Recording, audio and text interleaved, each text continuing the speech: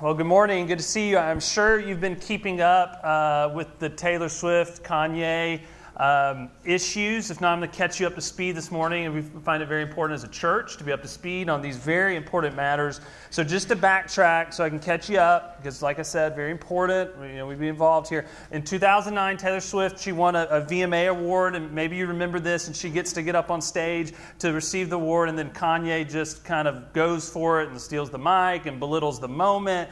And we think there's going to be this huge fallout, and she, Taylor, Tay-Sway, right? I mean, we love her. How you not love her? You can act like you don't love her, but you still sing along with her music, and we know you do. So she kind of graciously deals with it, and we think there's not a big fallout out of this. And a few years later, she's with Kanye and Kim, and they're at the MTV Awards, and they're hanging out. It looks like everything's good. And 2015, it looks like things are good. They're seen at parties together. They're friends. They're smiling. They're dancing. All is forgotten. A circle of healthy celebrity relationships are going on here. And then this year, Kanye releases a song that degrades Taylor. I will not read those lyrics in church. It's that rough. And a cycle begins.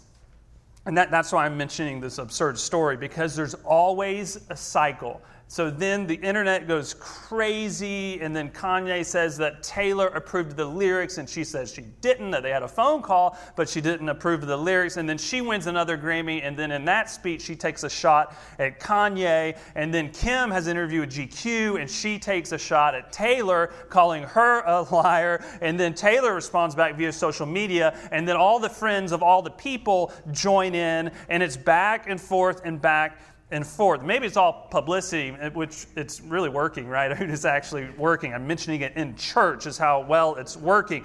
But the point is it all started with one thing, and then a cycle begins. He did this, so she did that, so he did this, so she did that, so he did this, right? It's the cycle. You strike me, so I strike you.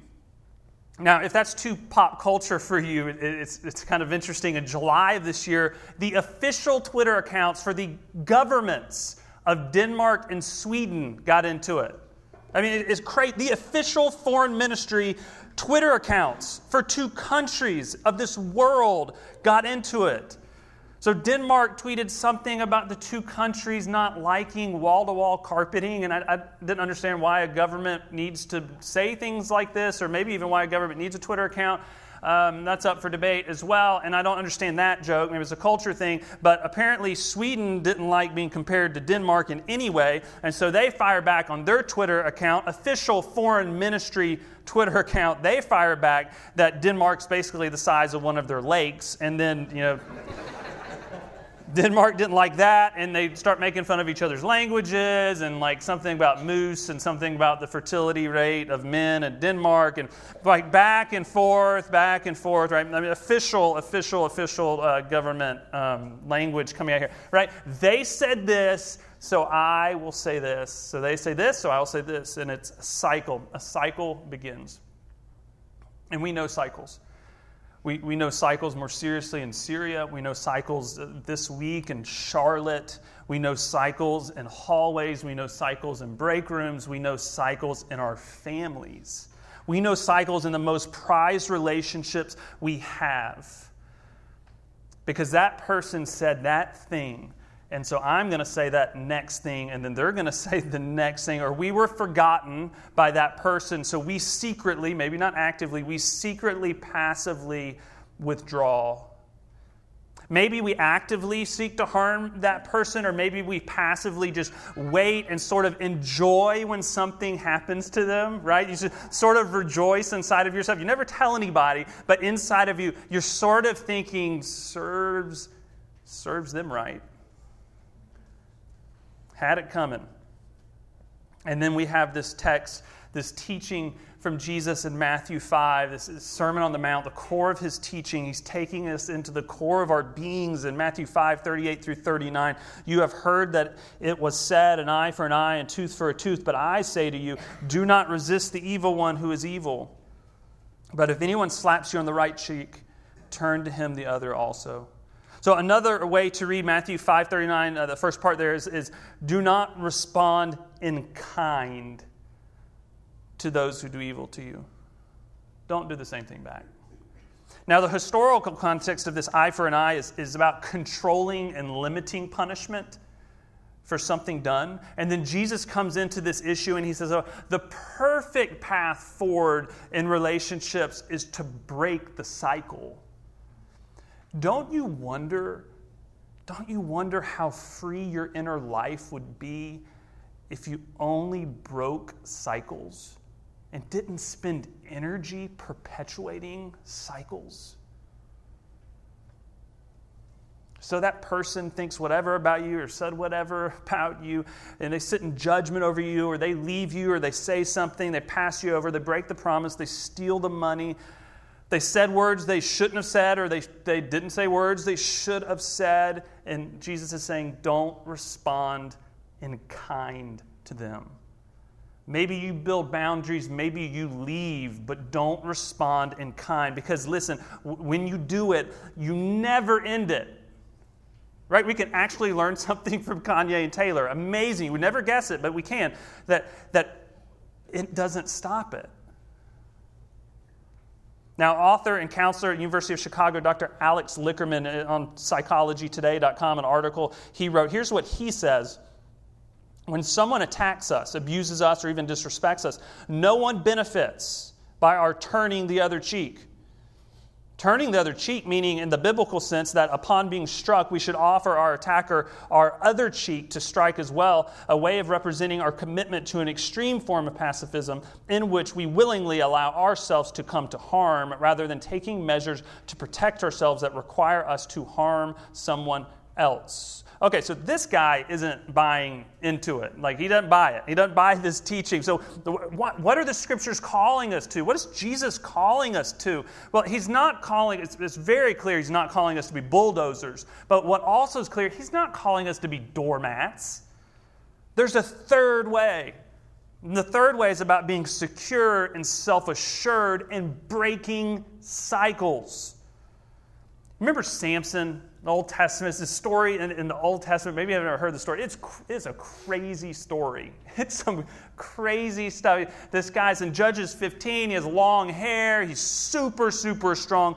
He is a force to deal with. So the story in Judges 15, it goes like this, that Samson was headed toward his wife's room. Okay, this is code language for he's going to have some quality time with his wife. So he's on his way to his wife's room. And the father of the wife steps in, and the father says, oh, I was so sure you didn't like her that I gave her to your friend.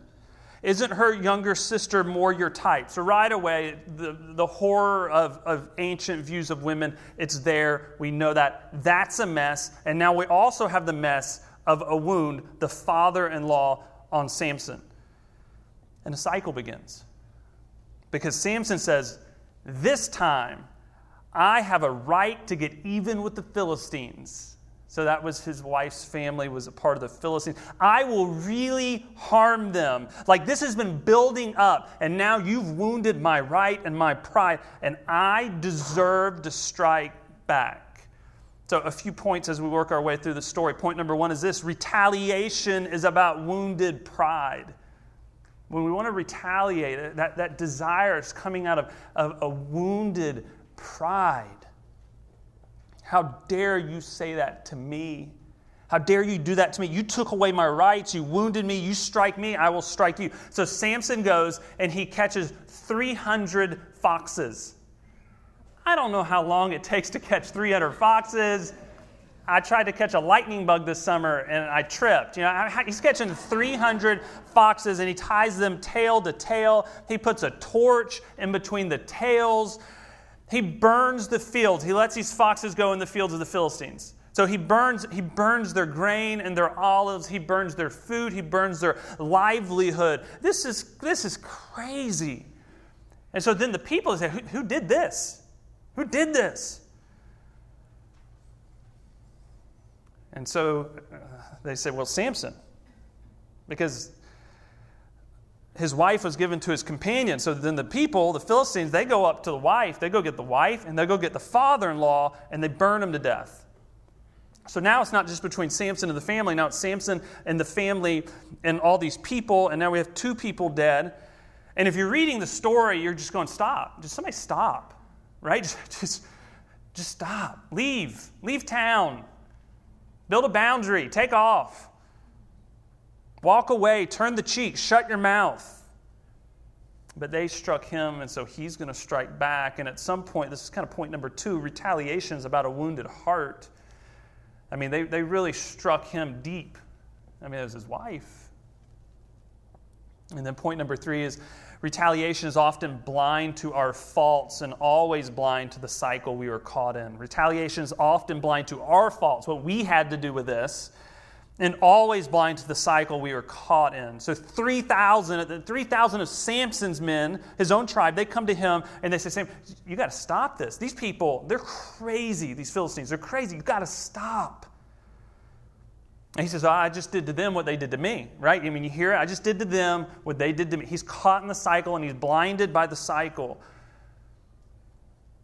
And then they come to Samson and say, we're going to tie you up and we're going to turn you over. We're going to stop this. So they tie him up. Samson, he breaks free. He gets a donkey's jawbone, and he goes Rambo on 1,000 men. He kills 1,000 men. So it went from him and his father-in-law to the fields being burned, to those people coming back and killing his wife and father-in-law. And now Samson's killed 1,000 men. I mean, this story is extreme and graphic. It was profound, right? Like revenge always escalates and it never satisfies. It's a cycle that gets faster and faster and faster, and you can get caught up. And more power will not stop the cycle. The next comment does not stop the cycle. Like if you're married, you know this. The next comment doesn't do it. Stopping stops the cycle. Turning the other cheek stops the cycle. And it doesn't mean you're weak. It means you want to be free. It means you want to be obedient to what Jesus calls us to be people of peace. So point number 4, when we turn the other cheek, we are blessing the other person. But then we discover we are freed in the process. When we turn the other cheek, we are blessing the other person, but then we discover we are freed in the process. Relational violence between me and you and your friend and you and your classmate and you and your coworker and you and your spouse and you and your kid and the kid to the parent. That relational violence does not bring peace to the core of your being. Staying in the cycle will not bring you peace. Grace and pacifism within the relationship, even in injustices, that brings peace. Jesus is teaching drop the jawbone, drop the foxes, hold the tongue, walk away, build boundaries if needed, move if you need to, whatever you have to do, but let it go. If we go back to the text starting in verse 40, if anyone would sue you and take your tunic, let him have your cloak as well. And if anyone forces you to go 1 mile, go with him 2 miles. Give to the one who begs from you, and do not refuse the one who would borrow from you. So Jesus takes the law, what we should be, eye for an eye, takes it, and says, don't just do what you should. Hey, let's do even more. Let's do even more. So you wound me, but I know about cycles. So here's the other cheat. You asked for my tunic, have my cloak. You're going to ask me to go 1 mile, carry your gear for 1 mile. And maybe I'm obligated to do that. I'll go 2 with you. I will kill this cycle of violence between us. And in doing so, I break the cycle. So I'm no bulldozer, but I'm no doormat. In dignity, I can love you. I mean, this is what the great poet Tim McGraw, he's singing about. Don't hold a grudge or a chip, and here's why. Bitterness keeps you from flying. Always stay humble and kind. He said, hey, don't do it. Don't get caught in a cycle. So this week, I just sat down several mornings. I just sat and just meditated and asked God, help me see the cycles I'm in. Because if you're blind, when you're in a cycle, God, I need you to help me see it. And so one guy came to mind, a friend, acquaintance of mine, and that one's still a work in progress, I'll be honest. He has wounded some friends of mine. He's wounded some family. He's caused problems. He's wounded me, and I am working on letting that go and not passively sort of serves him right. So I'm caught in a cycle there. I know that. The post office came to mind. I mean, it sounds so crazy. A few years ago, I got into it with the post office about my mailbox. It went on for weeks. They held my mail. They sent my mail back to people I owed, my bills. And so it was all of this. And I went postal in a post office on the manager of the post office. And I had to apologize. I had to go and apologize to the post office because I was so absurd. Postal in the post office, so upset, so mad. And passively, the last few years, just to be real, it's just so moronic, so silly. Passively, every time I hear bad news about the post office, I just rejoice inside. The post office isn't aware of me, right? I'm not aware. But there's this cycle in me, right? And anytime I hear this bad news, I just sort of rejoice. Just that's wasted, really, it's wasted energy. It is It is a cycle that I'm just stuck in. It doesn't have to always be people. It could be the post office, right? I thought about the thug who blew up the bombs in New York, because I heard that news this week, or maybe it was the end of last week, and you know what? I want to go after him. I want to go after his family and his brothers and his cousins, and I want all of them. I want to perpetuate the cycle when I hear that news.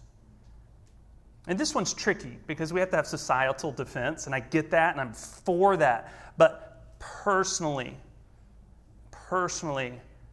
I have to let it go, and I have to hope that he and his family and his friends and his cousins are healed from the hatred they feel. If not, I'm in a cycle. I have to be able to turn the cheek and be willing to bless even him. And you know these cycles in your family, friends, co-workers. They don't talk to him because of this, and she doesn't talk to him, and she doesn't hint, and then... And we see that Jesus is teaching beyond our ability, right? Because you don't perfectly turn the other cheek. Of course you don't. Neither do I. We don't do this perfectly. So I need this teaching. I need this teaching to show me this third way, not a bulldozer, not a doormat, this third way. I need this teaching, but I also need it to show me.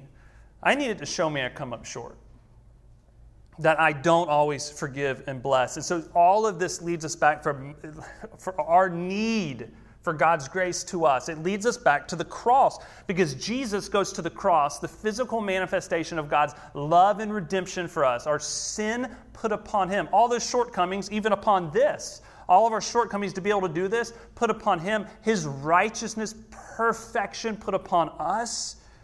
And what does he say when he's on the cross? Father, forgive them. They don't know what they're doing, right? I mean, what he's saying is, hey, these people, they have no clue. They are committing violence upon me, but I will not retaliate. I will break the cycle. So the cross breaks the cycle between us and God. It brings harmony and peace between us. Violence was done, but it stopped there,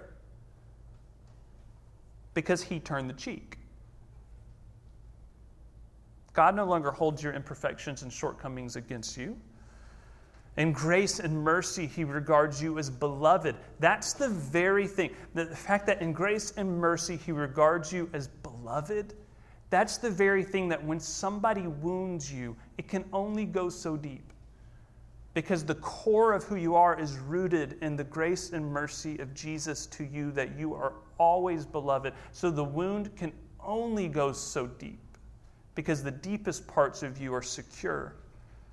This is the very thing that helps us be able to turn the other cheek. the fact that he turned the cheek. He went the extra mile. He gives over the cloak.